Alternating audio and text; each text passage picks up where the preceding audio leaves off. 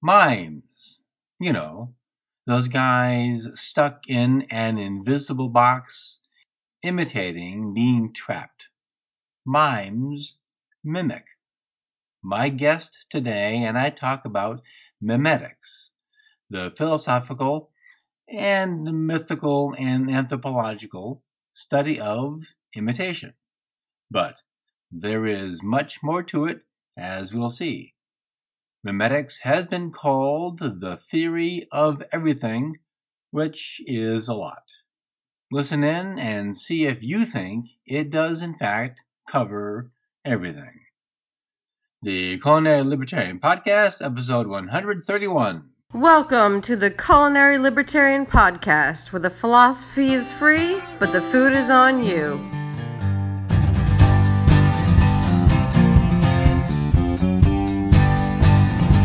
Hello, folks. Stan Reed here, the Culinary Libertarian. Welcome back to the podcast. Happy to have you here. Happy to be here. St. Patrick's Day is just 2 days away as of this publication, so use my link, culinarylibertarian.com/corned-beef, to find the best use of leftover corned beef hash. And speaking of cooking, buy my cookbook, Cooking for Comfort, from my blog page, culinarylibertarian.com/cookingforcomfort, or find it on Amazon, and build your own one-pot cooking skills for easy spring dishes everyone will love. My guest today is David Gornosky. David is the host of A Neighbor's Choice radio show and has also written articles for FEE, the Foundation for Economic Education, and for the American Conservative. David also hosts the Things Hidden podcast, which discusses mythology and current events, and it is in this area David is speaking with me today. I had a tech issue with this episode. It's perfectly audible, but because of the alternative recording app, my sound isn't quite what I prefer. Tech allows for some amazing things to happen, but when it doesn't, I'm all thumbs about what to do about it. David, thanks for joining me today on the Culinary Libertarian Podcast. It's great. It's great to be with you. I'm looking forward to this discussion. I am too. So today we're going to talk philosophy, specifically about Rene Girard and mimetics. But before we do that, give us a bit of your background.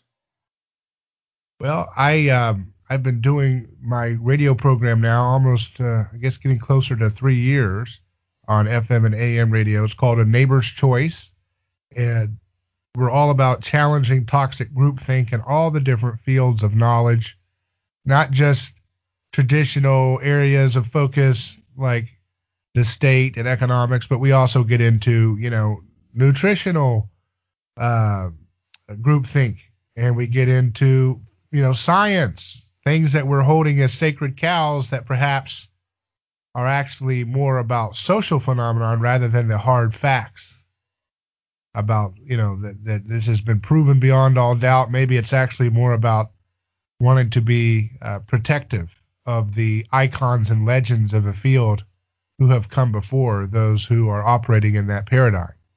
And so all those things, I think, are all encapsulated by the work that we do on A Neighbor's Choice.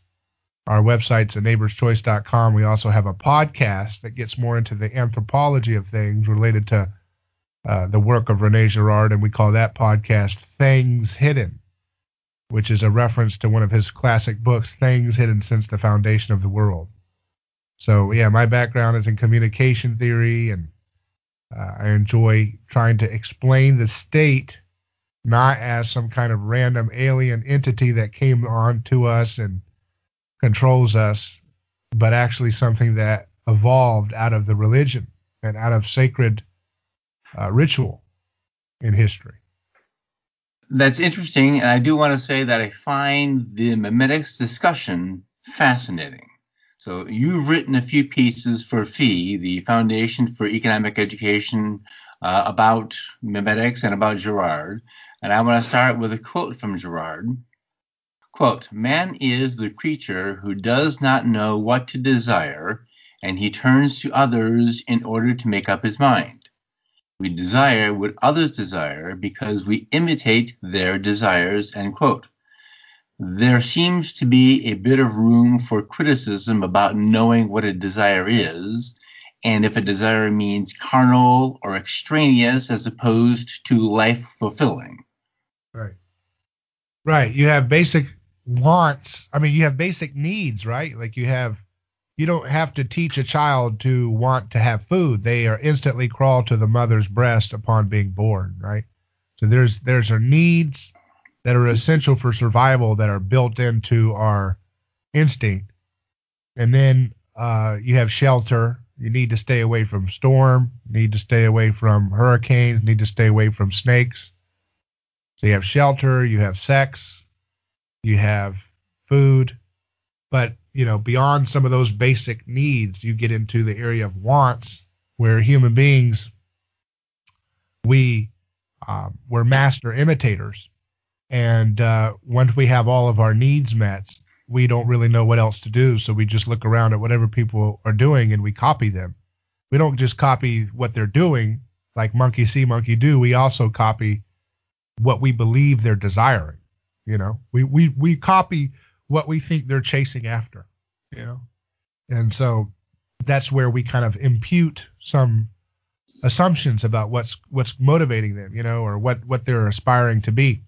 And we know this is common sense. We call it keeping up with the Joneses, right? And that's something everybody else does, but we don't really want to think that we do it.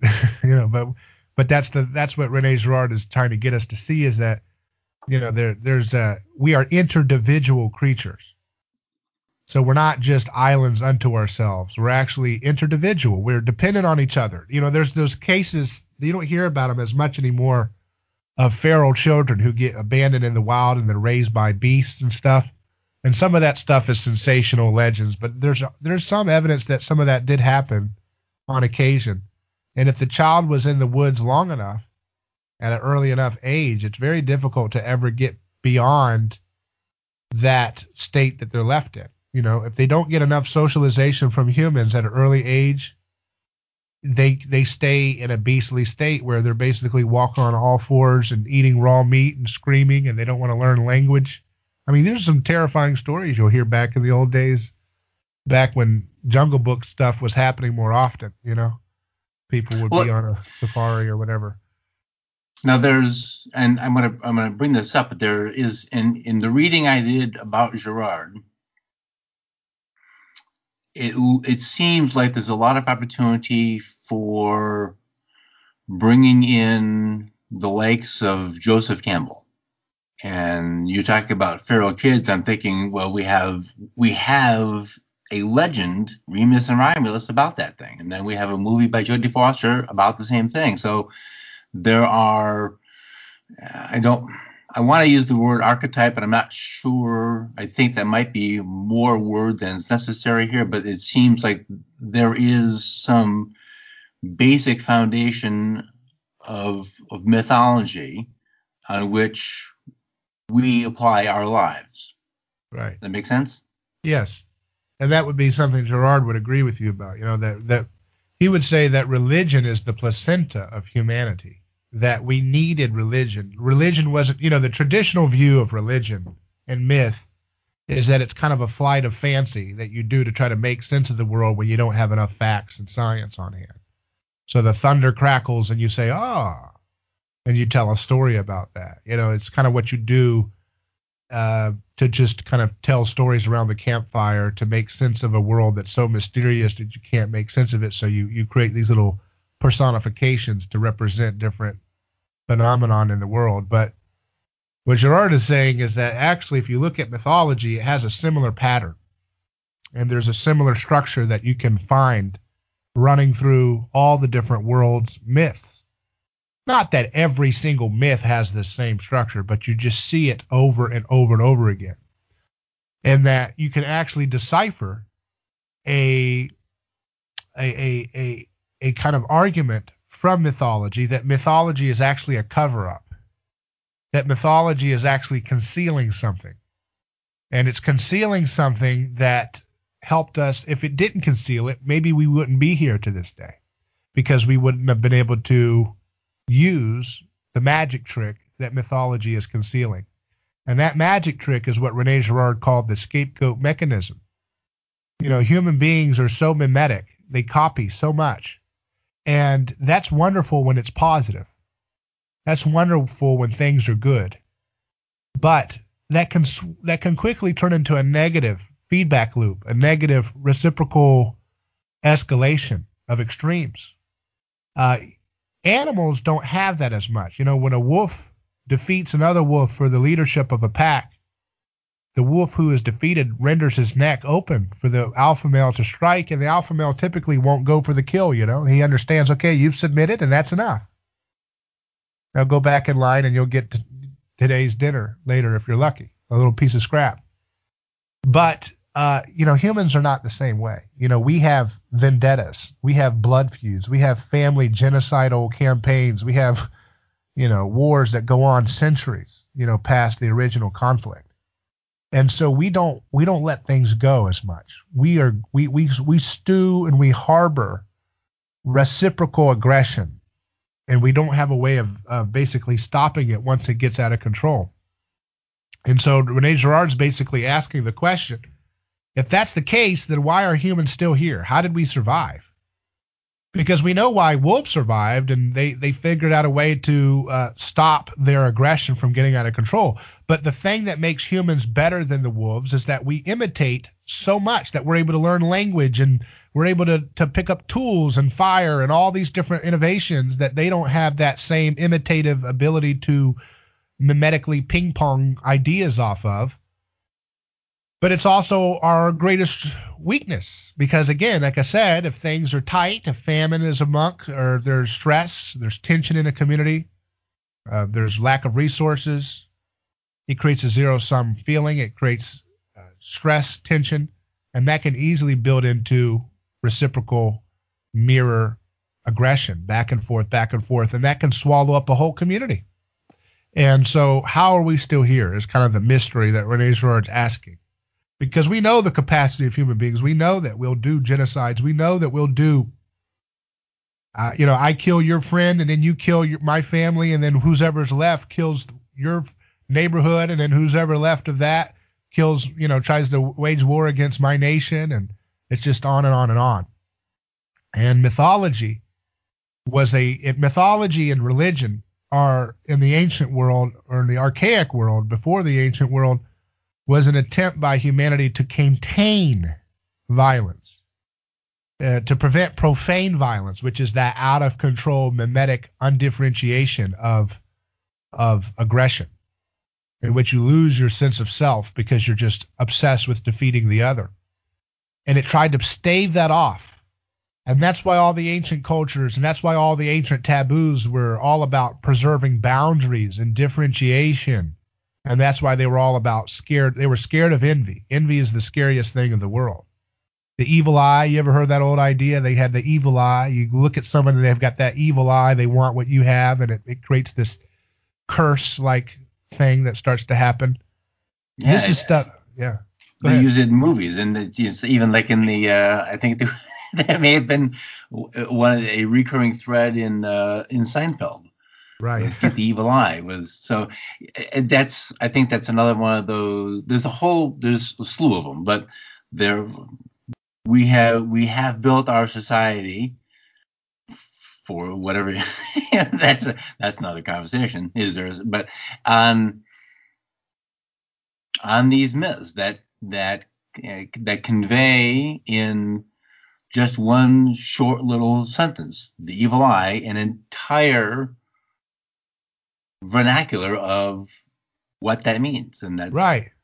So you're thinking very much in that way of anthropology here. This is because people don't think of myth and superstition as distillations of collective memories baked into an acute concept or experience. They see things like they don't know how to see like It's hard for folks to wrap their minds around the idea that a myth could be a actual deep distillation of hundreds and hundreds and hundreds of years of patterns of behavior that are being crystallized into a narrative form in a condensed format to give people the wisdom that's wanting to be communicated about what not to do and what to do in certain times. But if you look at mythology, for example, look at all the creation stories of myth. It always starts in chaos, primordial chaos. And then there's a kind of cartoonish violence. Like one god will fall on his head and out of that split head of God pops out and something else is established, or another god chops up another god, and out of the fingers of that god these people were created, and out of the arm of that god this ocean is created. You have this kind of symbolic, almost cartoonish, Looney Tune type violence sometimes in these ancient myths, these creation stories. And so that indicates to us that these stories are not just about the beginning of the world, but rather the beginning of the social order, the beginning of it's as if you start in chaos, that's a sign that perhaps you're starting in a point in history in which there's undifferentiated rivalry going on. There's undifferentiated conflict. Bad blood is mimetically ping-ponging off, and it's creating a loss of self. It's creating a loss of identity. It's creating a loss of boundaries of nature and man and order, property, or whatever it is that people are using to maintain their sense of space and boundaries. And then out of that chaos, a sacrifice is made, and then order is established. And there's this idea that the order is a sociological order, but it's also tied into the cosmic order, as if this is how the lights are kept on. This is how the sun and the stars function, is that we have to have sacrifice. We have to have some kind of bloodletting onto a common enemy, a common monster that we can devour. That's why I think it's interesting to talk to you about this, because you're a culinary guy, and that's the kind of thought that came to my mind when I saw your work, as I was thinking, the foundation of culture is that you're around a fire or whatever, and you're sharing stories and sharing a meal, Well, that's a perfect segue for my next question, which is that one of the more challenging aspects of Girard's work is the cannibalistic and sacrificial nature of man, right? And then the manifestation of the state. Tell us about that progression. The manifestation of what was that? The state. Okay, yeah. So I thought you said Satan, which is kind of a synonym of the state. Same thing. Yeah. So think about it. First of all, one of the best pieces of literature you can see to examine mimetic undifferentiation, because that sounds weird when people are listening to this and they've never heard of mimetic before, mimetic theory. So what is undifferentiation? What's that mean? Just go watch Looney Tunes. Whenever Bugs Bunny gets into a fight with one of his rivals, and they'll get into a cloud. They get into a little dust cloud, right? Mm-hmm. And you'll see little arms and stuff reaching out of that cloud. And then at some point, Bugs Bunny will leave the cloud and the fight is still happening inside the cloud. And he'll look at the audience with the breaking of the fourth wall. Like, do you see how ridiculous this is? Who's he fighting with in there? And it's the idea of that's kind of what undifferentiation is, that when you become so obsessed with your rival, is that the more you try to struggle against that rival, the more it ensnares you. It's like a double bind. It keeps drawing you back in more and more and more. And you try to put space between you and your rival, but it doesn't seem to work. Rand Paul was viciously attacked by his neighbor because he had some yard clippings allegedly a little bit over the line of the property line. And that's the idea of undifferentiation right there. Where's the line of the property? That's why good fences make good neighbors, right? When you have space, we have clearly delineated private contract and private property, and this is mine and this is yours. It's a little easier. It's like you can get along with your best friend for years, but then what happens if they lose their job and they have to move in with you, and they like the thermostat a certain way, and they leave their dishes out a certain amount of time, and all these little things that you didn't know about your best buddy all of a sudden are just driving you nuts, because you're saying, what the heck? I gave you a place to stay. You've got the thermostat ridiculous. You've got the dishes out, whatever, blah, blah, blah, blah. And now you go from buddies because there was space, either physical space between you or just socially away from each other, and now you're too close, and now it creates conflict, right? And that familiarity breeds contempt concept is very important for understanding the problem of undifferentiation.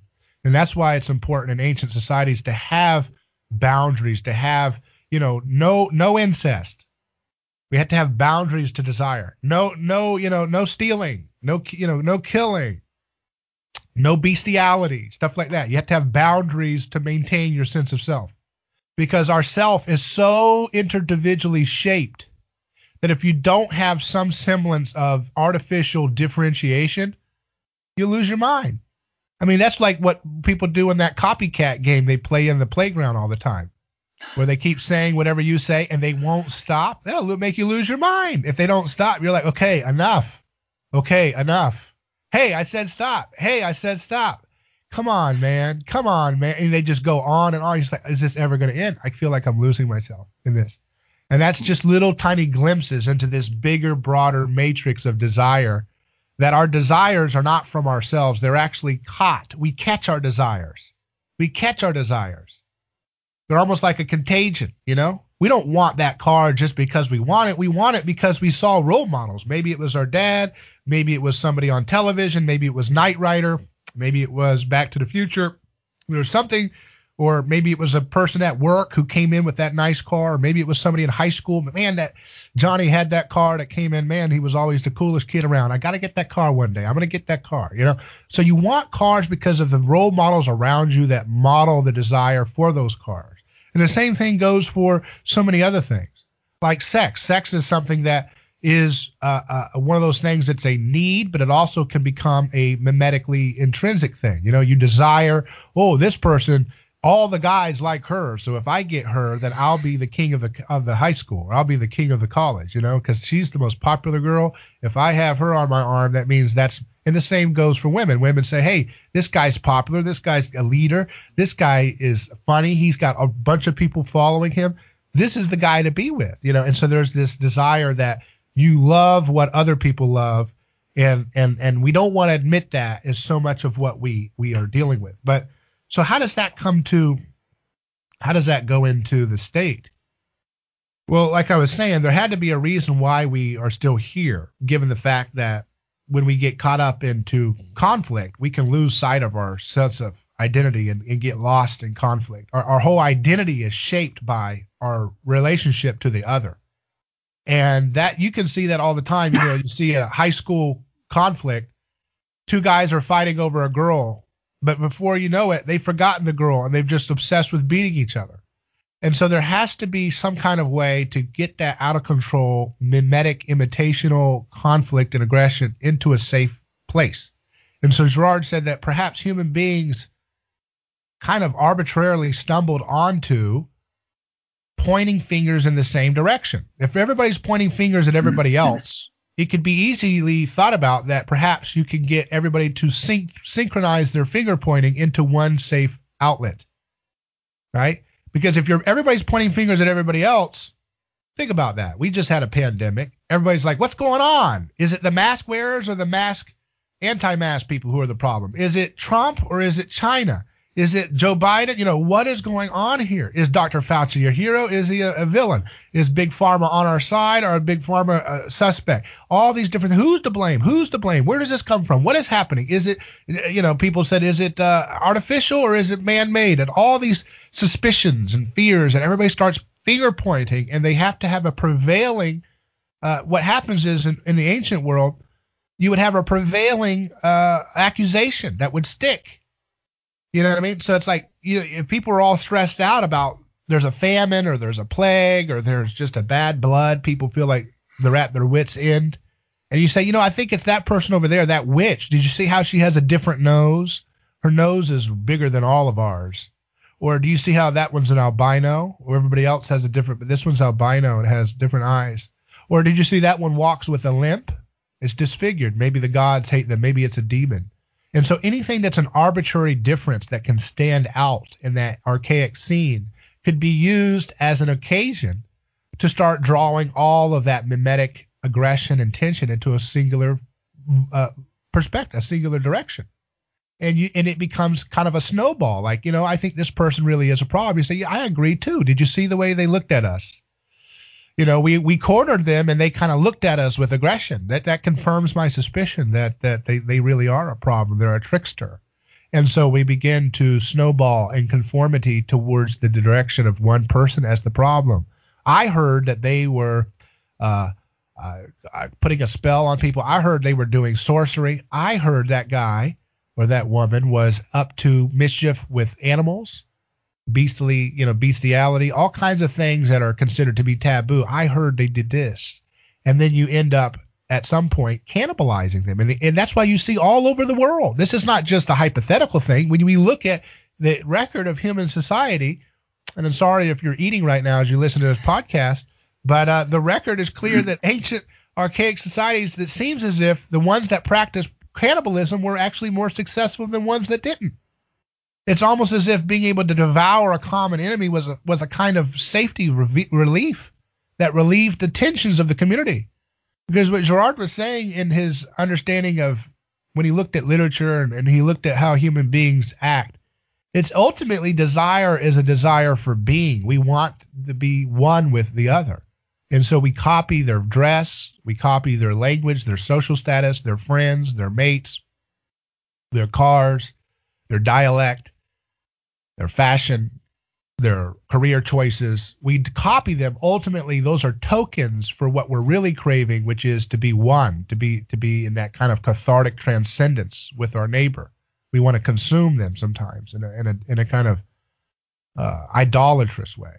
And so that's actually what you see taking place in those primitive rituals of cannibalism, is that human societies are actually they're finding it's almost like when you get caught up in a sea of sameness, you must devour someone who has a token of difference, and as a way of maintaining that sea of sameness. It's like it's like a Pac-Man blob that has to gobble up a ghost or something to kind of maintain its sense of sanity. That, hey, we come together and we devour this vanquished foe. And they believed, remember, if you've probably seen those ancient warriors or those primitive societies where they believe, like, if we consume this part of the victim, it becomes part of us and it gives us powers. Right. The liver, the different heart, stuff like that. And so that's what we see. That's our primordial culinary delight. One of the things that I found interesting, and it's a perspective that wouldn't immediately come to mind, that in the cultures practicing cannibalism, the sacrificed, for lack of a better phrase, and to move along, looked forward to it. It was not a thing to be feared, but a thing to be celebrated. It was a joyful, rejoicing event because there was a individual contribution to the betterment of the community. That's my redistillation of the things I read, but it made at least understanding it possible, whereas by today's metrics, you think about cannibalism and probably the first response is revulsion. And that's probably not a bad response, but there's things about it we don't understand. Right. That made it probably last for as long as it did. So one of the things that you've mentioned it, so we have my neighbors moved in with me and we have conflicting desires. Right. Now, in my living room, in the space of my house, those are probably things that we can settle, find some way to reach an accord so we don't reach what would be Girard's expected resolution to conflict, which is war. So you brought up the concept of scapegoating. I think we've probably covered that, although there are ways now, I think we're seeing scapegoating, and I want your opinion on this. Is cancel culture a version of scapegoating, and is it intended to set an equilibrium, because not everyone agrees that Pepe Le Pew deserves to be canceled? Yeah. Or is it now being used to maintain disharmony? Well, that's a great question, and it's you can obviously see parallels between the cancel culture of our time and the scapegoat phenomenon that Girard finds hidden behind mythology. And so he's like a detective. He's looking at all these different mythologies. He's looking at sacrificial rituals, and he's seeing some clues that there's a scapegoat mechanism type phenomenon that humans mechanistically fell into as a habit of dealing with bad blood, that bad mimetic desire. You know, when you were talking about the cannibalism, you know, one example in our contemporary time that gives us a clue that cannibalism and the sacred cannibalism is actually about desire is what you find in today's context when you'll see a freak example. Every now and then you'll hear an example of some crazed person who devoured their lover or something. I mean, you're just like, good God, this is still happening. And it happens in Germany. There's one in America, I think, recently. And they cook their neighbor to eat them. And you're like, what in the world is going on? And oftentimes they'll interview these people who've lost their mind, and they'll say, I wanted to be him. I wanted to consume them. I wanted to be totally one with their flesh. So that's getting into that weird thing that I was just describing from a theoretical standpoint, that cannibalism is this hyper mimetic desire. It's almost like you're competing for scarce resources. You're competing with another person for food, and all of a sudden you end up so obsessed with beating the neighbor, you end up eating the neighbor. And we can't even imagine that today. But that's the record of history. The record of history shows. And in these cultures that are more remote, they still practice some little semblances, apparently, of some little, I mean, again, I don't know if it's still happening today. It may be where there's some cannibalism still going on. So humans don't want to look at that. We want to believe, you know, that is over there. That had nothing to do with me. The social, psychological phenomena behind cannibalism has nothing to do with my contemporary times. But then we're obsessed with people, right? And then we hear stories like John Lennon being assassinated by a guy. And what does he say? He says, I wanted to be him. I killed him because I wanted to be him, you know? And then we know about these stalker fans that follow these celebrities, and they're freaky and they're so obsessed with them that they want to become them. They want to be one with them. And that can lead to, that's what Girard said, the line between adoration and murder is very thin. You know, we adore something so much we want to become it, and we want to supplant it at some point because it has got our desire so transfixed and so mesmerized that we just want to totally gobble it up. But that's where you get that cannibalism. That's the primordial scapegoat mechanism, is devouring maybe a overthrown alpha who was kind of like, you know, the alpha of a, like, you know, they've shown chimpanzees they were cannibalizing the alpha that was the leader of the pack, of the troop or whatever, of chimpanzees. After he's dethroned, they defeat him and they were like eating him and stuff. So there's some primordial, you know, proto ritual type behavior in the chimpanzee community about that. So how does this get to the state? The state is this sacred transcendence. It's this thing that binds us together. The word religion in the Latin means to bind together. So we have to think of religion and the state as almost like synonyms. It's a story, and it's a set of rituals, and it's a process ultimately about the scapegoat mechanism that binds a community together. We are bound together because we're not that guy. You know, we're not the guy we just ate. We're bound together because we ate him together. And he was a problem. You know, he was a trickster, and we devoured him, and now we're safe. And this stuff happens all the time. You'll see it like in Indonesia. There was the Indonesian genocide in the 60s, where they were going after anybody who was a suspected communist, and it was ethnically tied together. And there's a movie about it called The Act of Killing. And the people who, they're still alive, some of them who participated in the genocide behavior that took place in Indonesia. And they said, when they're reenacting some of the things they did to the people that they were pursuing, they said, we would drink the blood of our victims just to maintain our sanity. It's like we had to drink the blood of our victims we would slay to maintain our sense of self. So there you go. I mean, you would think Girard directed the movie, because it's exactly what I just said theoretically is what's going on behind these rituals of cannibalism. But ritual cannibalism is not the only type of sacrifice. Of course, we have other examples of the scapegoat mechanism that are turned into these rituals of sacrifice. And Girard suggests that the king, the role of the office of the monarch, was actually itself originating in a scapegoat who was, because, think about how in those rituals of sacrifice, sometimes they'll parade the victim around as a king, exalt them, and then tear them down and devour them or kill them afterwards. Like, look at the stories like you hear even in 1920s America, where they would take an African American man, they would accuse him of something, of some kind of taboo, a rape or something like that, murder. And then there's literally, this is in America, so we think we're so far removed from these Saturnalia rituals, but we're doing this in 1920s America in a more grotesque, overt form than we would imagine, where they take this African American, they parade him around the room, around the community like he's a mock king. They put a robe around him like he's a king, and then they would kill him and torture him. And then people would get relics of his body afterwards. So are we really that far away from that? Are we really that far removed from the origins of our culture, the origins of the sacred, that we need to sacrifice one for the greater good?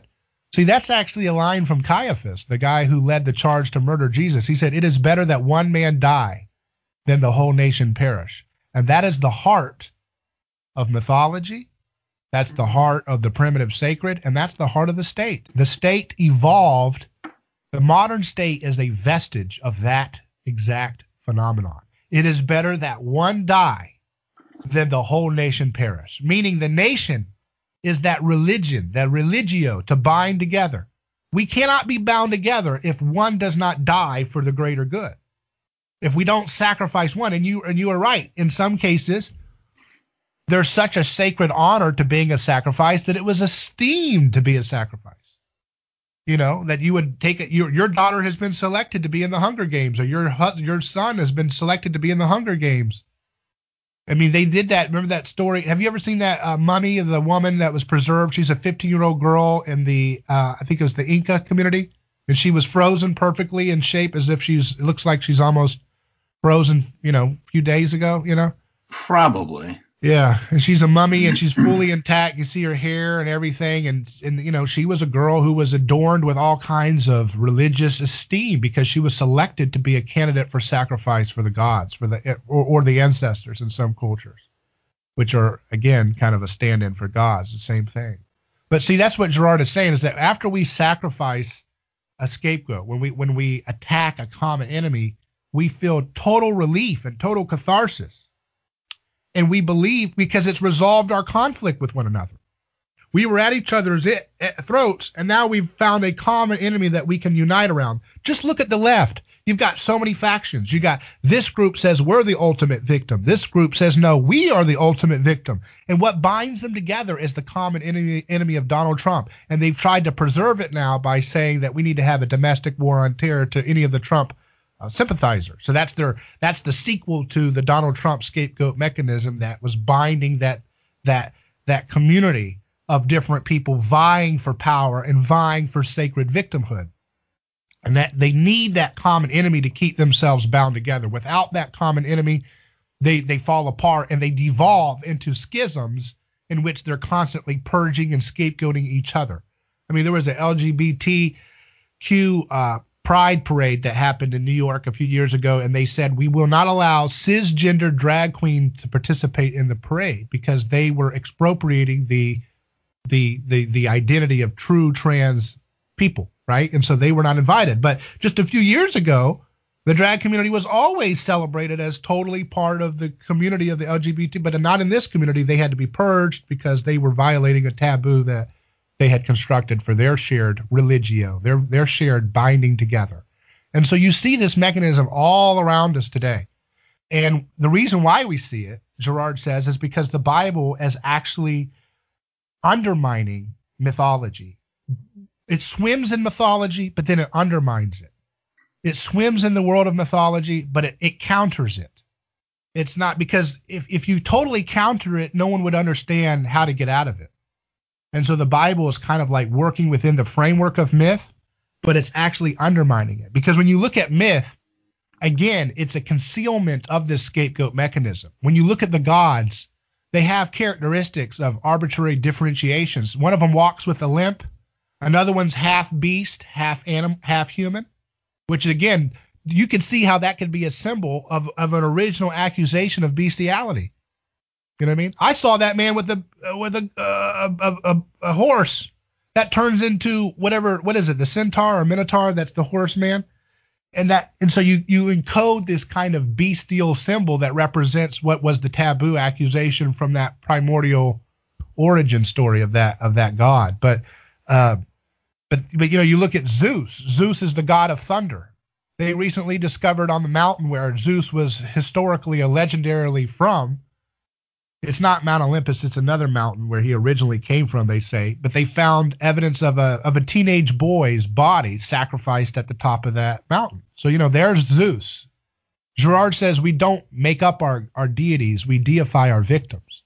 So when we sacrifice somebody, they create such relief amongst the community psychologically that they go from being a villain and a monster to suddenly feeling like, good Lord, these people, this saved our life. This is our hero.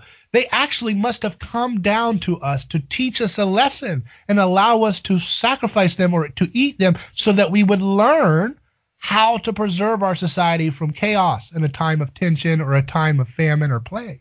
And so now the community takes away from that moment and they say, hey, maybe we need to do this ritualistically every time we have another problem. Every time food is short or tension is stressful, we select a victim to offer as a sacrifice to the original visitor of the community who was himself or herself a god who came down to teach us what to do when times are stressful. And so that's how the god goes from a monster to a savior. And that's why all ancient mythological gods, if you read their earlier stories, like in Greek mythology, they start off with trickster stuff. They're doing mischievous stuff. They're having sex with mortals. They're shape-shifting. They're tricking people. They're doing all kinds of naughty things. But then in their later stories, they're depicted as salvific, as saving people.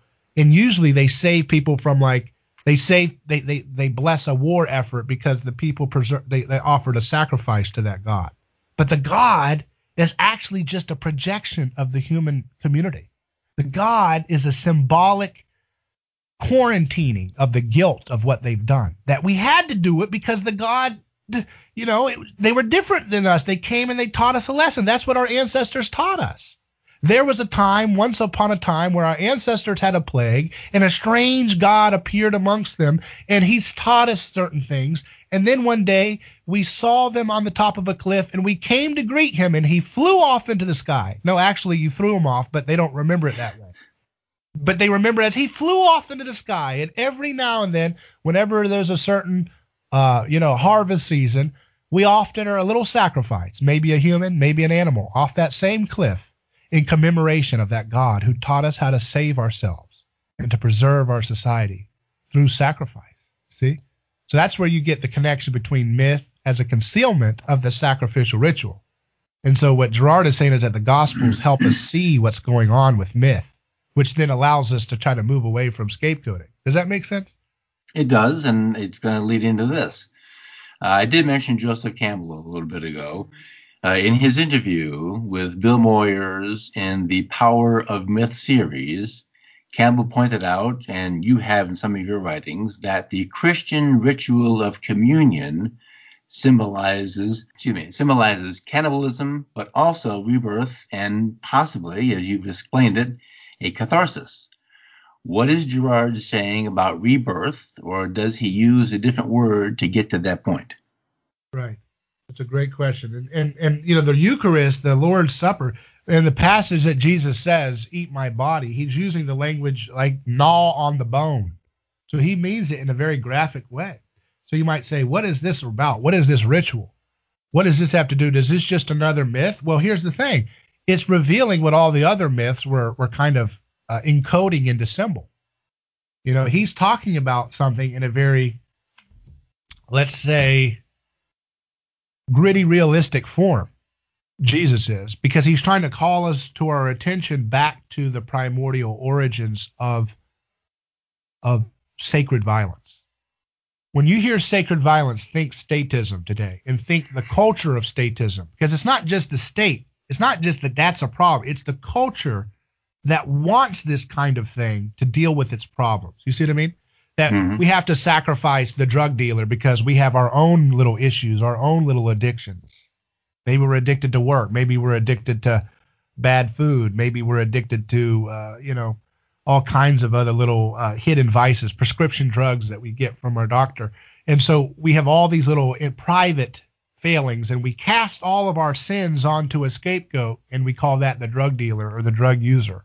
And we send them into the belly of a living death called prison, in which they are treated like a violent monster just because they did something nonviolent that we find an affront to our own little foibles, too much of a mirror to our own stuff.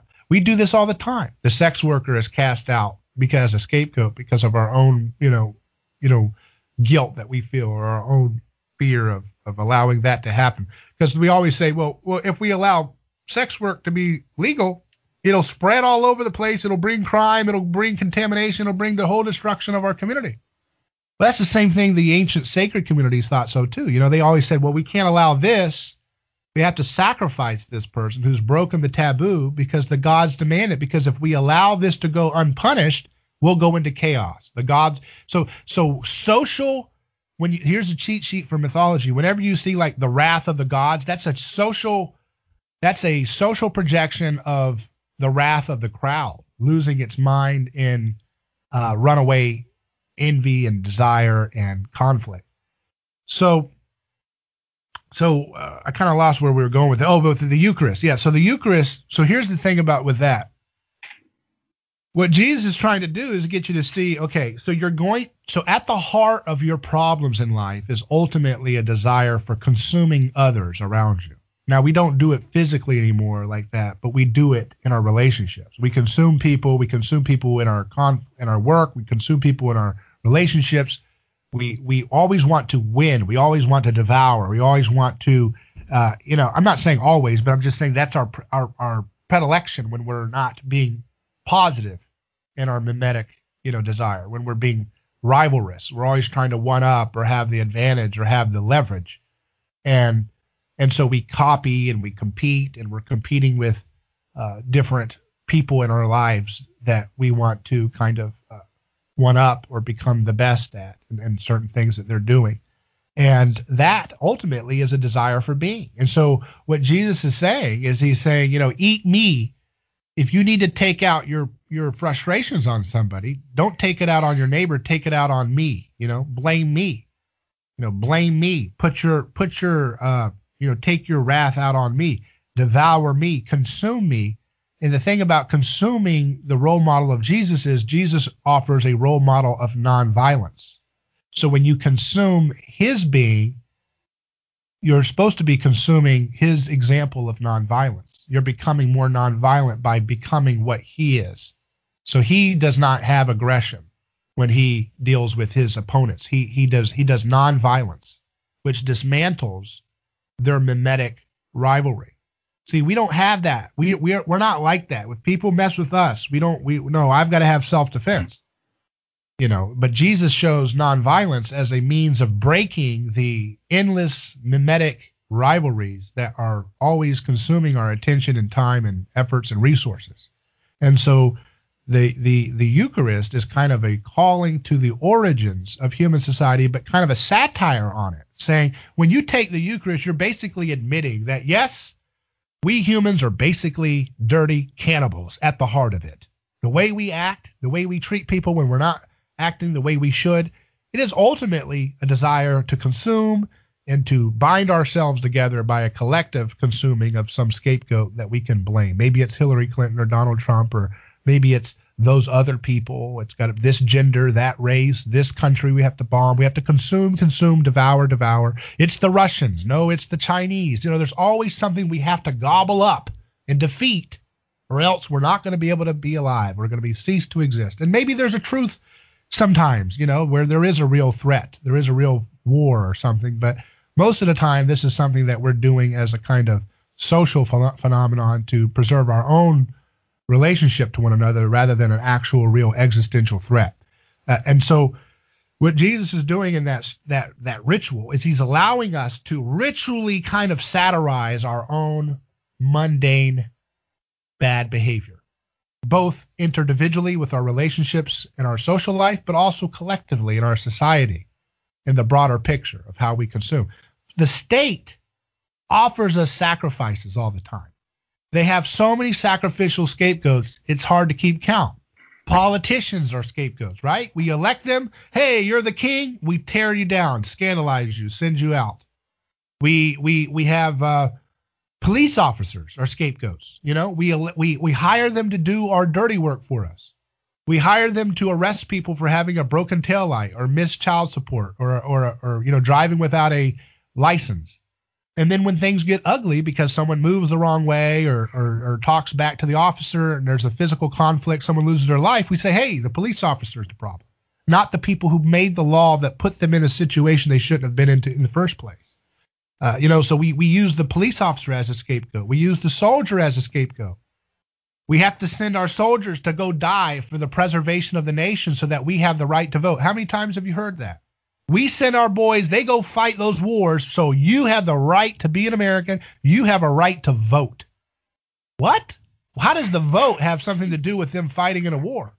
Just because your freedoms are over there. Right. Well, we can understand that for maybe World War II, maybe, but not for like the Iraq War, but they tied that in all the time. They're over there so that you have the right to vote. So Saddam Hussein was going to take my right to vote.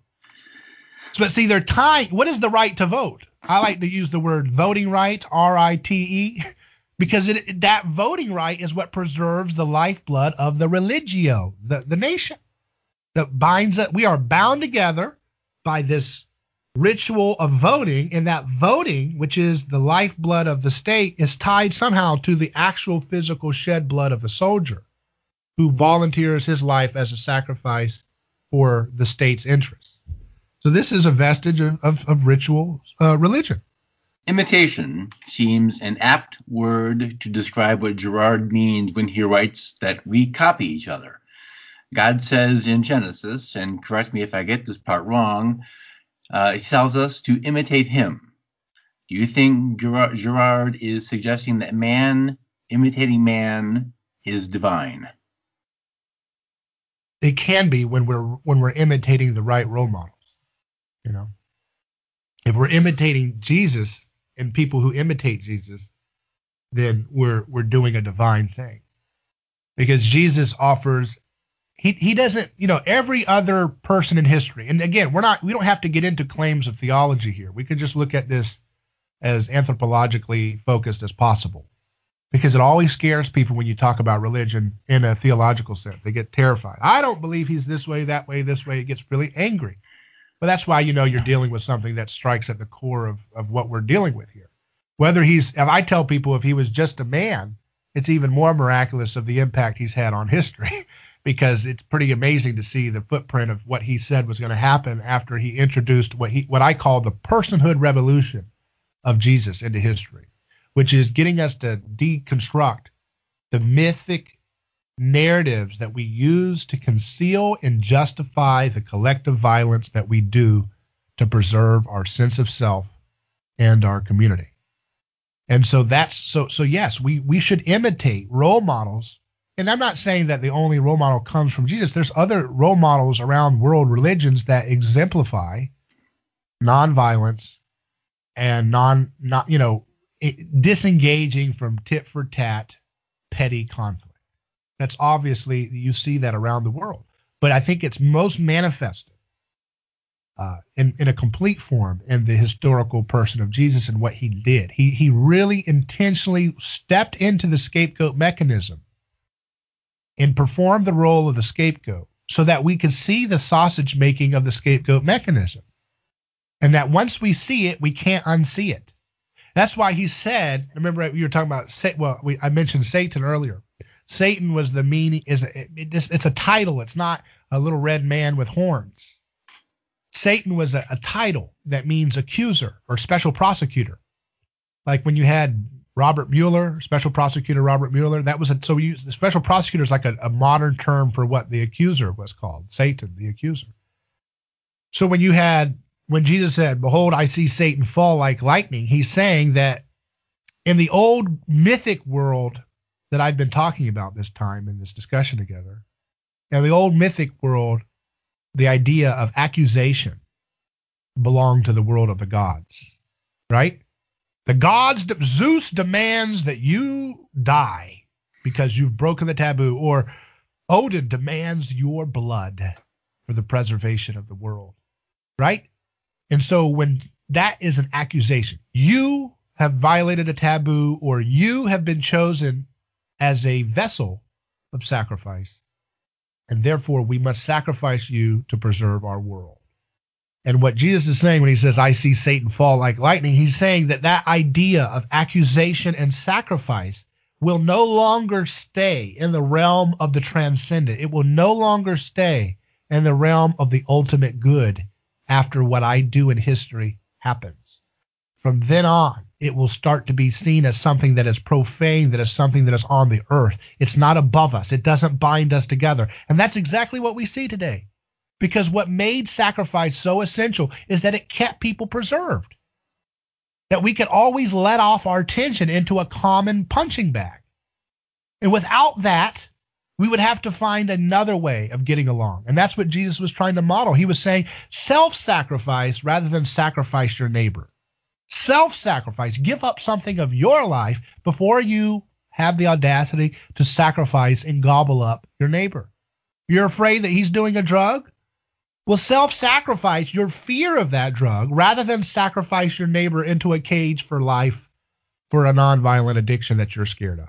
Are you scared of your neighbor owning a gun like an AR-15 because you're afraid that they might use it in a violent way? Self-sacrifice your fear of that potential thing rather than sacrifice your neighbor by making a law to put them in a cage for owning the AR-15. So Jesus shifts the conversation away from sacrifice of an other to self-sacrifice. And that's so important because to this day, we think when I say the word sacrifice to you, you don't think of the old version of it. You don't think, okay, who are we going to offer up as a sacrifice? No, you think of what can I give up of my life? I can sacrifice my, someone's driving in traffic and I'll sacrifice, you go ahead in front of me, or, so you sacrifice, or someone, you give way to another. You allow for non-rivalrous interactions to occur because you give way. It's not passive submission. It's just self-sacrifice. You're stopping the hunt for a scapegoat by saying, you know what? I'm just going to sacrifice that need to blame you or to accuse you or to, be aggressive towards you. And I'm going to pull back from that. And I'm going to allow you to model the pulling back that I'm exhibiting in my own personal example. And that creates this counter positive mimetic contagion when we do this, in which we can solve things non-violently through cooperation, through markets, through cultural institutions, nonprofits, foundations, where we can create catharsis. We can create transcendence by practicing and embodying mimetic desire, which gives space for the other, which loves our neighbor as we would like to be loved ourselves. So you have to love yourself, and then from that proper love of yourself, you can love your neighbor as you love yourself. If you hate yourself, you'll treat your neighbor in a bad way, Yes, I understand that. It seemed I was thinking that collectively, because it's the only easy way to talk about it, we collectively seem to have surrendered, perhaps is a better word, our own self-sacrifice to the state, letting them do it for us. And at the same time, certainly in, I think, contemporary society, we are so factionalized that anything outside of the norm, and the norm is an increasingly narrow space. So a plastic potato now has to be corrected. A cartoon skunk has to be corrected. It's gotten so bad that the publisher of Dr. Seuss has self-sacrificed half a dozen books because I'm not really even sure I understand why. Right. So it's so many. It can get deep fast, and I don't necessarily want to go there in this episode. There's lots of ersatz gods, for lack of a better phrase, in place of genuine. Well, we haven't really mentioned the word worship, but I think it does apply in the sense of, worship. Generally, you go on Saturday or on Sunday and you worship to the Lord. But I think sometimes what gets missed in the idea of worship, on a more personal note, is also worship of the self. We say that now, and it sounds arrogant and selfish, and how dare you worship yourself. But if you view yourself as a child of God, doesn't that seem the first right place to worship? To worship yourself? Yes. It could get out of hand, and then that would be bad. So there's limits, I think. Well, it's almost like, what is the self? There's so much of what we think of as ourself is constructed by those around us. And you can watch, like, I've seen friends that, like, you see them hanging out with their father and they're moving their neck, and someone's telling a story and they've got their head tilted the exact angle that their father is as they're both listening to the person telling the story, and neither of them know that they're doing that. They're leaning in, they've got a certain half grin, their neck is tilted just at the same angle, and they don't know it. It's so mimetically absorbed, just little things like that.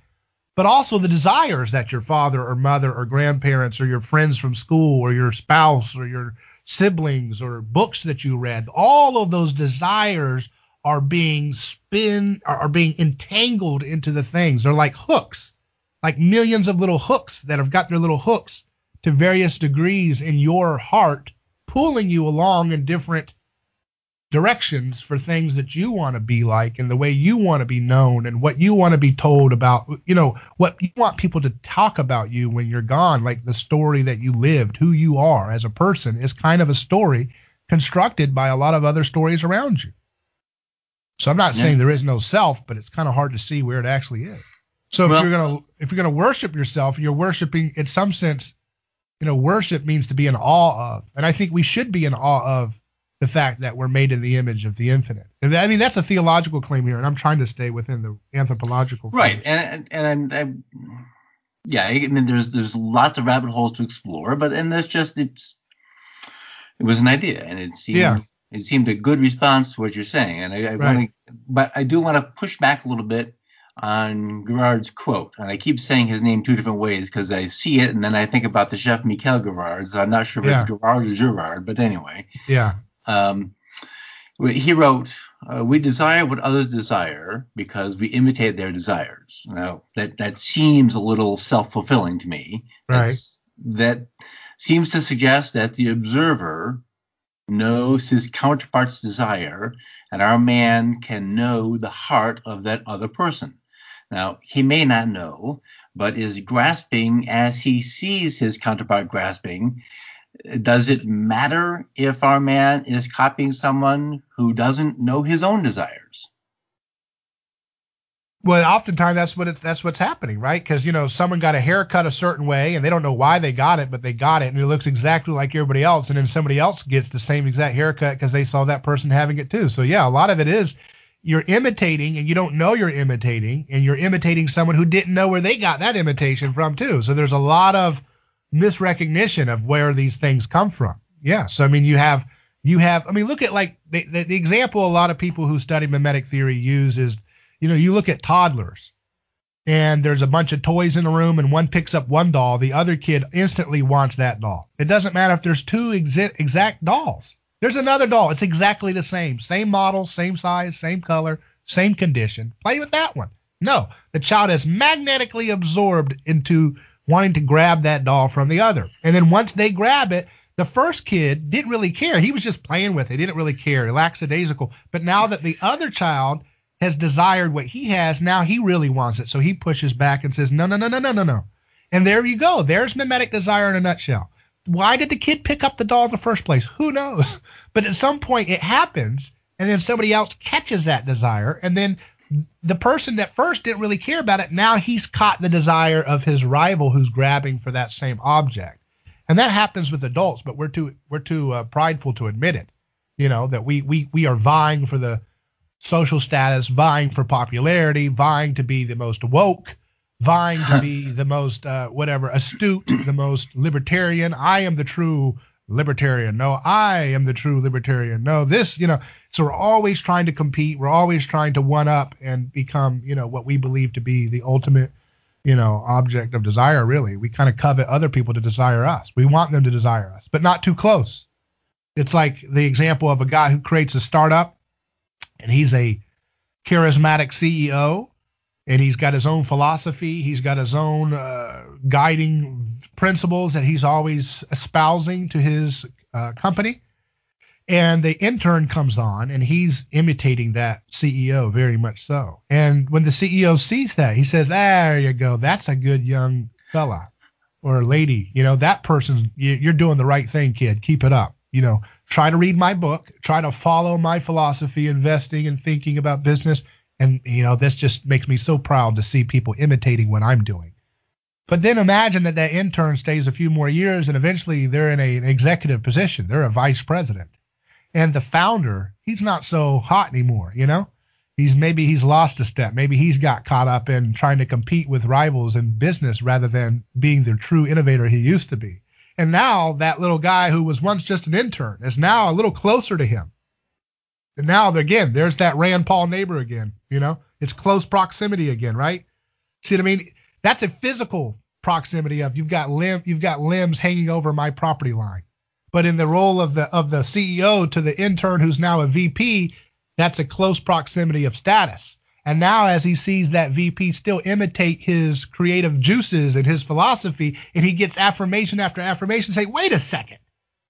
This guy's stealing my thunder. He's stealing my very existence. You don't say it that way, but you feel that way. There's something. What does this guy do? He's copying me. He's taking credit for stuff that I did. And he's the new hot shot in town, and this guy's getting all the glory, and I've lost my step. What do I have if I'm not this guy? If I'm not that guy that the guy wanted to be, but now that guy is being it better than I am, then what am I good for? And that's where you get conflict. That's where you get rivalry. But you were talking about, like, you made a really good point about today's culture, which is that it's all this rivalry, but it's all about self-flagellation, right? That's, Dr. Seuss, we're going to cancel these books. They're not going to cancel Joe Biden for 50 years of mass bombings and mass incarceration. He gets a pass. But Dr. Seuss, a children's book, will sacrifice that symbol as a symbol of oppression. You see what I mean? And so there's all this self-flagellation that is the operation for basically attaining social power in our culture.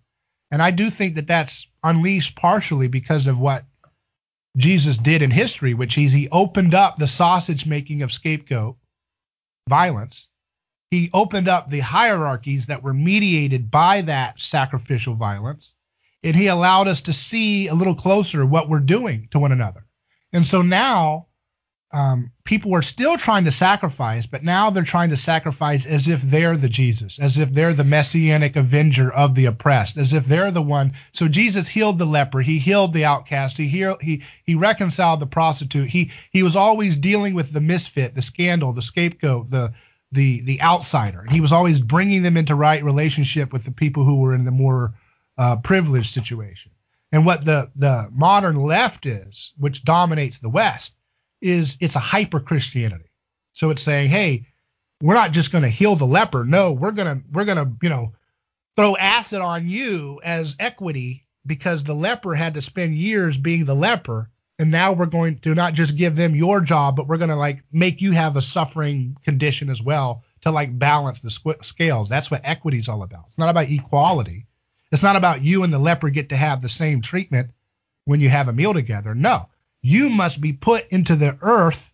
You must be put on the ground and subjugated or kind of disciplined, or I don't know what other word you want to use, shamed, canceled, ostracized, as a way of balancing out the past power differences that were in place between the leper and you, or the outsider, or the prostitute, or whatever it is that is the sacred object of victimhood today. So because Jesus opened up the sausage making of how we make our collective victims and our collective scapegoats, we see scapegoating everywhere. We see victims everywhere, but we can't agree on who's the ultimate victim. And we can't agree on who's the oppressor. And so everybody's constantly trying to take up the martyr's perch of the cross in their own identity so that they can assume the moral authority to be the ultimate good, to be the ultimate the Messiah. You know what I mean? So you have people, I have to atone for, I saw John Brennan, I have to atone for my white maleness. But he doesn't have to atone for his torture, his surveillance, his drone strikes against 16-year-old kids who are American citizens. No, I just have to atone for my whiteness and my maleness. You see what I mean? So people are always self-flagellating to try to get social power back, you see? I think what's happening is everyone is claiming, I'm going to use a funny phrase, dual citizenship. They are both victim and oppressor at the same time. Right. And that seems to be what's going on. Right. I wanted one last little question, then I have another segment I want to go into. So imitating for pleasure, that's an easy enough concept to grasp. That's not, we get that. How does mimetics apply to something a little less obvious like economics? Well, that's just look at the stock market. You got people buy, that's where I think Austrian economics fits nicely with this. Are you a fan of Austrian economics? Yes, I am. Yeah. It's subjective. Desire is subjective. But yeah, that makes sense. And so I think mimetic theory is just looking at that subjective desire on a little bit more granular detail. So we get lost in a craze. We get lost in bubbles for stock markets. We get, tulip mania, right? We catch these desires collectively and we create bubbles. We create, these stock market surges. You get these different, different stocks that become big bets. And you're like, why is this? Why, look at the GameStop. That's an example of that. GameStop turns into this big monster stock based on a symbolic narrative that they wanted to imbue into the memory of GameStop as a symbol of the 90s, as a symbol of the old economy that was being supplanted by the COVID stuff, right? And so people were buying into this stock as a way of signaling their support for a kind of disavowal of the, corporatist Wall Street establishment and their attempts to try to, always keep the game in their favor. So we talked about those two kids. One kid has the toy, the other kid has to have that exact specific toy. And so the toddler lacks the ability to discriminate that the toy next to it is exactly the same. But no. Everybody who's got kids, it's exactly what happens. They know that. So where does it come that this imitation, this desire, now has this check of subjectivity to it? So people are Mises subject, your preferences and my preferences in nearly all things are going to be different. And how is it that I see you doing something, but I discriminate that that's the thing I do not wish to do? That seems a learned behavior. So does Girard account for that? Account for what? The refusal to imitate. Yeah. Well, that's still a way of imitating your neighbor. So if you go to a high school and everybody is wearing country style attire, then you will say, well, you know what? I have nothing to do with that stuff. And you wear like gothic attire and you become a goth. So are you really, choosing the goth thing because you're differentiating yourself? Or are you actually copying your neighbor because you're looking to your neighbor what they desire and you're doing the opposite? You're still copying them. You see what I mean? Right. Does that make sense? Everybody's driving a pickup truck, and so you pick the Porsche because you want to stand out to make sure that you let everybody know that you're a rugged individual. But really what you're doing is you're signaling to them based on the signal they gave to you before. So they all signaled an interest in this object. So you try to make it look like you're totally independent from them, but you're still looking for them as your cue as to what to do. You're just going to do the opposite. Everybody's driving skateboards. Everybody's playing with skateboards, so you're the guy who likes trick bikes. Or everybody likes Star Wars and your clique, and you're like, well, I like Star Trek. That's my thing. You're like, okay, really? Are you doing that? Or are you just trying to stand out to make it look like you're the cool kid who's on the, you've got the thing that's different from everybody else. And so there's this weird, again, that's that relationship between we want to imitate, but we also want to do certain things that will kind of maintain our sense of self, that we are distinguished and different. And that's an important thing. Differentiation is important. And that's why if you have a business or a family, it's good to create distinct roles that each person plays just to keep rivalry at bay. Because when you have overlapping tasks and overlapping expectations and overlapping, roles that you're supposed to perform, that's where conflict brews. That's where things start to get a little bit messy because, again, that internal mediation of when there's no boundaries between you, that's where rivalry starts to breed. That's where, there's that saying, again, that, familiarity breeds contempt. And that's kind of, so you want to have certain things. They could be arbitrary, but you want to have certain things in place if you have a business that everybody has their own specific role. That you have this guy, your job is to do this. This is only you. We are all relying on you for this special outcome to happen in our company. And I know it's hard. It's confusing when you have a big company. You've got like all these, overlapping roles where you can't just have one accountant for a giant company or something. But right. I think in that case, maybe one model I was thinking about is that, I don't know, I'm not a management expert or whatever, but maybe perhaps you would create like little mini teams where you have an accountant and then a marketing guy or something like that. And you create these like little mini cities, little mini nations, so that all the accountants are not all hanging out in the same spot, that maybe they're able to, be broken away as a role. Like there's one accountant and then there's a marketing guy and there's a guy, and that's like a little unit that hangs out with each other and they work together. I don't know. There's different ways you can think about trying to create space, but it's very important if you want people to think critically to try to avoid contagious envy and covetousness and stuff like that, because that stuff is very, very hard to draw people away from once they get caught up in it. Look at the left and right.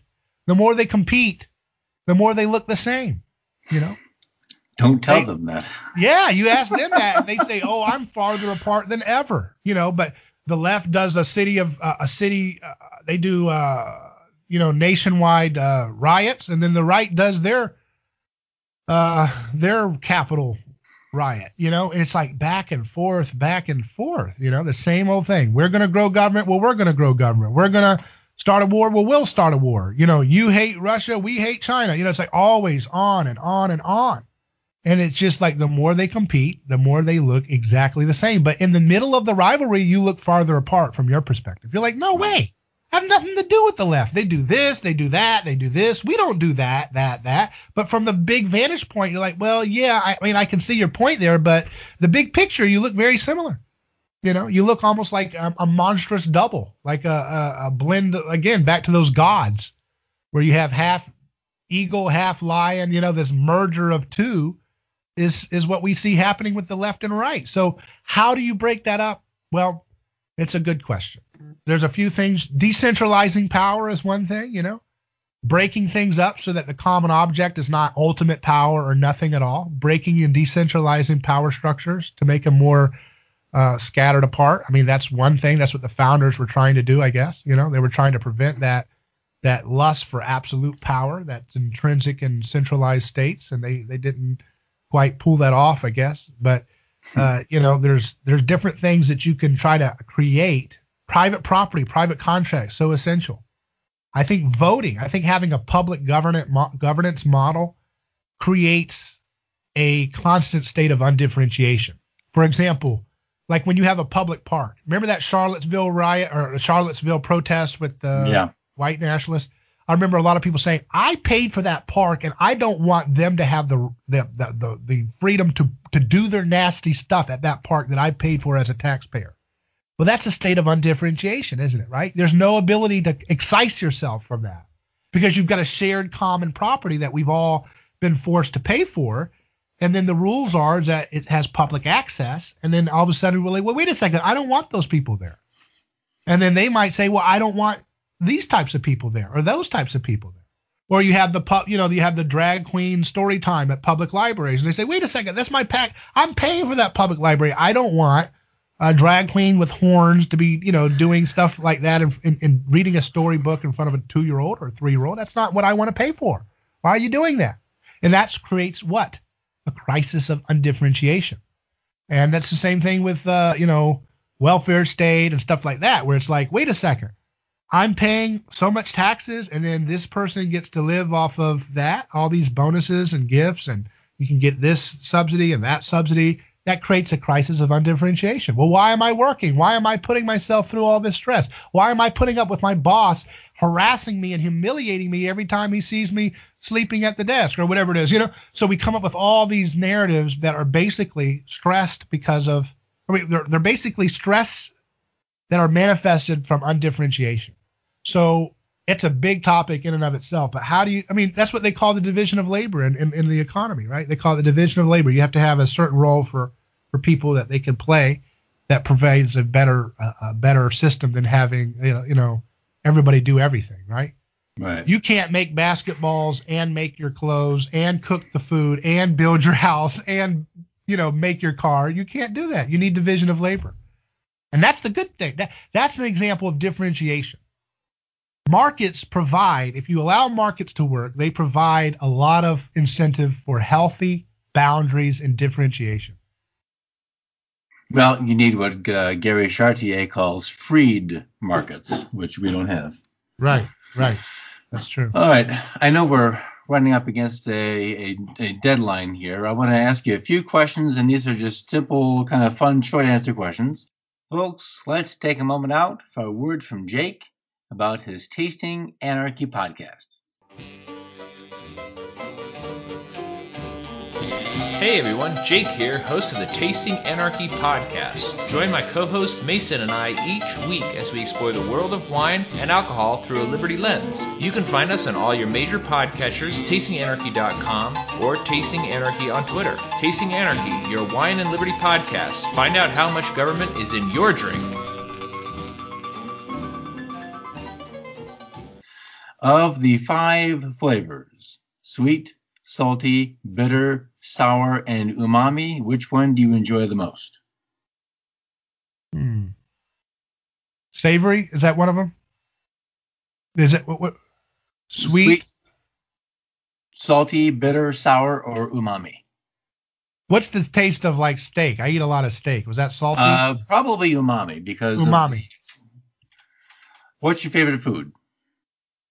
Well, right now I guess it would be ribeye. I've been eating those a lot. What's your least favorite food? Well, recently I tried spleen because I've been doing ancestral eating, and that was extremely difficult to eat. So I'm going to go with that. I'm just curious, what animal? Cow, beef. Yeah, okay. Well, spleen is a challenge. We'll leave it at that. It had a muddy texture when I bit into it. That was hard to swallow. Yeah, literally and figuratively, I'm sure. What gets you excited? Seeing how history and forces in history provide us an opportunity to make a better future. Like once you see the patterns of history, looking at anthropology, looking at these things, it gives you this huge frontier perspective that there's so much that we can be doing. Like we're not at the end of history. I think we're at the beginning of history in some sense. Like there's so much that's left to be undone. I want to see anti-gravity flying cars. I want to see, inner space travel, intergalactic, going to different galaxies. I want to see cures for all these diseases that afflict us. I want to see all these things. And I think we have that within us, but we have to be able to have a sober perspective of where we came from as a species so that we can be self-aware about the mimetic conflicts that we fall into and we know that scapegoating happens, but we never want to admit when we're doing it ourselves. We always believe that the people that we hate and vilify are truly deserving of every little bit of venom that we, think of spread to them or spill onto them. Right. What turns you off? I guess just seeing that I guess it's the same thing as that you see how much potential humans could have, but and how simple some things seem to be, but yet how difficult it is to change human nature, including my own self. That you say, wait a second, this makes sense. Why can't I keep up with, actualizing the blueprint in my head about how to improve my own life or, do something differently? Because it's hard to do. Yeah. What sound do you love? Sound. I like rain, when it's raining and in the evening and you want to take a nap, you go to sleep early, It's a good sound. What sound do you hate? Let's see. Well, you've got that, the classic, those things that are like the chalkboard being scraped, but there's something else that's like that bothers me a lot. Do you know what I'm talking about? I can't remember what it is. The nails on the chalkboard is common. It doesn't bother me, but I know that it makes people insane. Yeah, stuff like there's something else that does that, but I can't remember what it is. Usually it's a really high-pitched thing. For my daughter, it's the fork scraping on the plate. Yeah, that kind of a thing. Yeah, that bothers me. When people are forking around on their plate and just keep making that noise, scraping. Like, all right, did you get it yet? Did you get it on your fork yet? Oh, and sometimes when people are allowed chewers at a meal, that's annoying too, right? Yeah. What's your favorite food indulgence? I think probably like a good ice cream, like homemade ice cream, That's a good one. Raw milk and all that good stuff. So this mimetics is a giant topic. Do you have any book recommendations for people who are interested in learning more? Where do they start? Well, I always point people to read I See Satan Fall Like Lightning by Rene Girard, which is an allusion to that quote that Jesus did that I was talking about. And then I would recommend people go on YouTube or online and look up CBC Radio with Rene Girard. He passed away a few years ago, 2015. And but before that, he had done a 5-part interview with David Cayley of CBC Radio in Canada.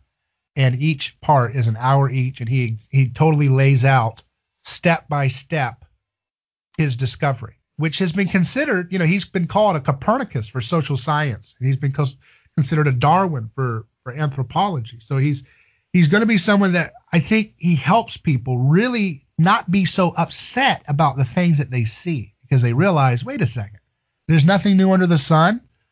Maybe this isn't hopeless. Maybe we're not the first time to have the madness of crowds and mass hysteria, and maybe we'll get through this if we think and act in a right way and intentionally, and be the change. It's such a stupid thing, but be the change that you want to see.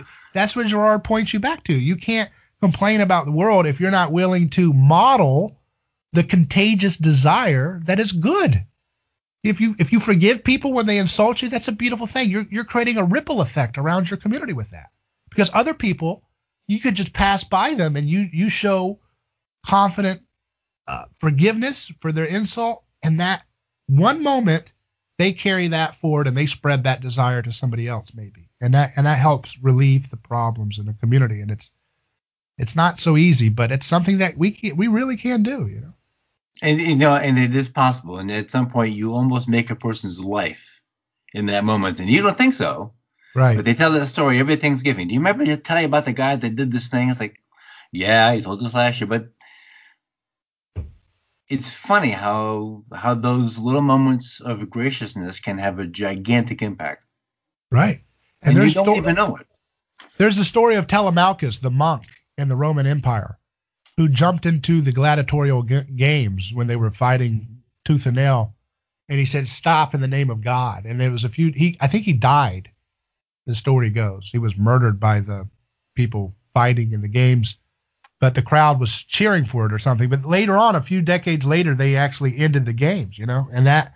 So, you know, you can change the world in one moment. I mean, not that we're all supposed to shoot for that, but the point is you can change history because, you know, when Jesus was in history, you know, when you go to the gladiatorial games, people were tearing each other apart and people were laughing and cheering that on. And that was the prevailing groupthink of the time. Someone's intestines are spilled out and you're like, yay. Today, we have football games where we have simulated warfare. And we're worried about concussions. We're worried about how thick can we make the helmet so that we can protect them from concussions. And, you know, I asked people, do you think people cared about whether gladiators would have concussions back in the Roman Empire? You know, do you think that they were worried about how gladiators treated their girlfriends and spouses the way we are concerned about that in modern NFL culture today? We're worried about, are we promoting violence? Can we de-escalate violence? So you can see that in 2,000 years' time, in some way, we've made some progress, you know. Just in that little example of a shared communal ritual that used to be grotesque, overt warfare has now become simulated warfare. And it's even in its simulated form, we're still very sensitive about it not going too far, about it not being too barbaric. Right. So I'm just remembering Deacon Jones and Frank Gifford. If you're not an NFL fan, those names mean nothing to you. But right. Man, oh man, oh man, it was some serious stuff back then. Yeah. Where can people find your work and how can they follow you? Well, I'm on our website is aneighborschoice.com, and our radio show is on a couple affiliates in Florida. And we also, for I guess most of our audience, the best way would be just search for David Gornosky, my name, on your favorite podcast platform or YouTube. And you'll be able to see I have a daily show from 4 to 6 p.m. Eastern time, Monday through Friday, and then we do a podcast about once a week called Things Hidden, which is all of that's on the radio show and the podcast are all found on, you know, my podcast platform. Just search for David Gornosky on iTunes or wherever you listen to your podcast. Sweet. Well, I will put a link to those things on the show notes page, which is culinarylibertarian.com/131. All right. Well, thank you for your time this, morning to me, midday to you. I know you have another thing to get to, so I'm going to let you go do that. But I appreciate making time for me today. It was a lot of fun, and you did a great interview. Very fun. Well, I appreciate that. Thank you very much. Thank you. Okay. Bye-bye. Bye-bye. All right, folks. That's going to do it. David's links will be on the show notes page, culinarylibertarian.com/131. I'll link to the book David recommended, as well as part 1 of the CBC series David mentioned. Please share this episode on your social media feeds and like it when you see it. Also, leave a rating and review on Apple Podcasts or your favorite podcatcher. If you like the show, I would appreciate your support in the form of fiat currency through PayPal, Patreon, or Venmo. Subscribe to the podcast on your favorite podcatcher to have the episodes waiting for you. Have a good week, and I'll see you soon.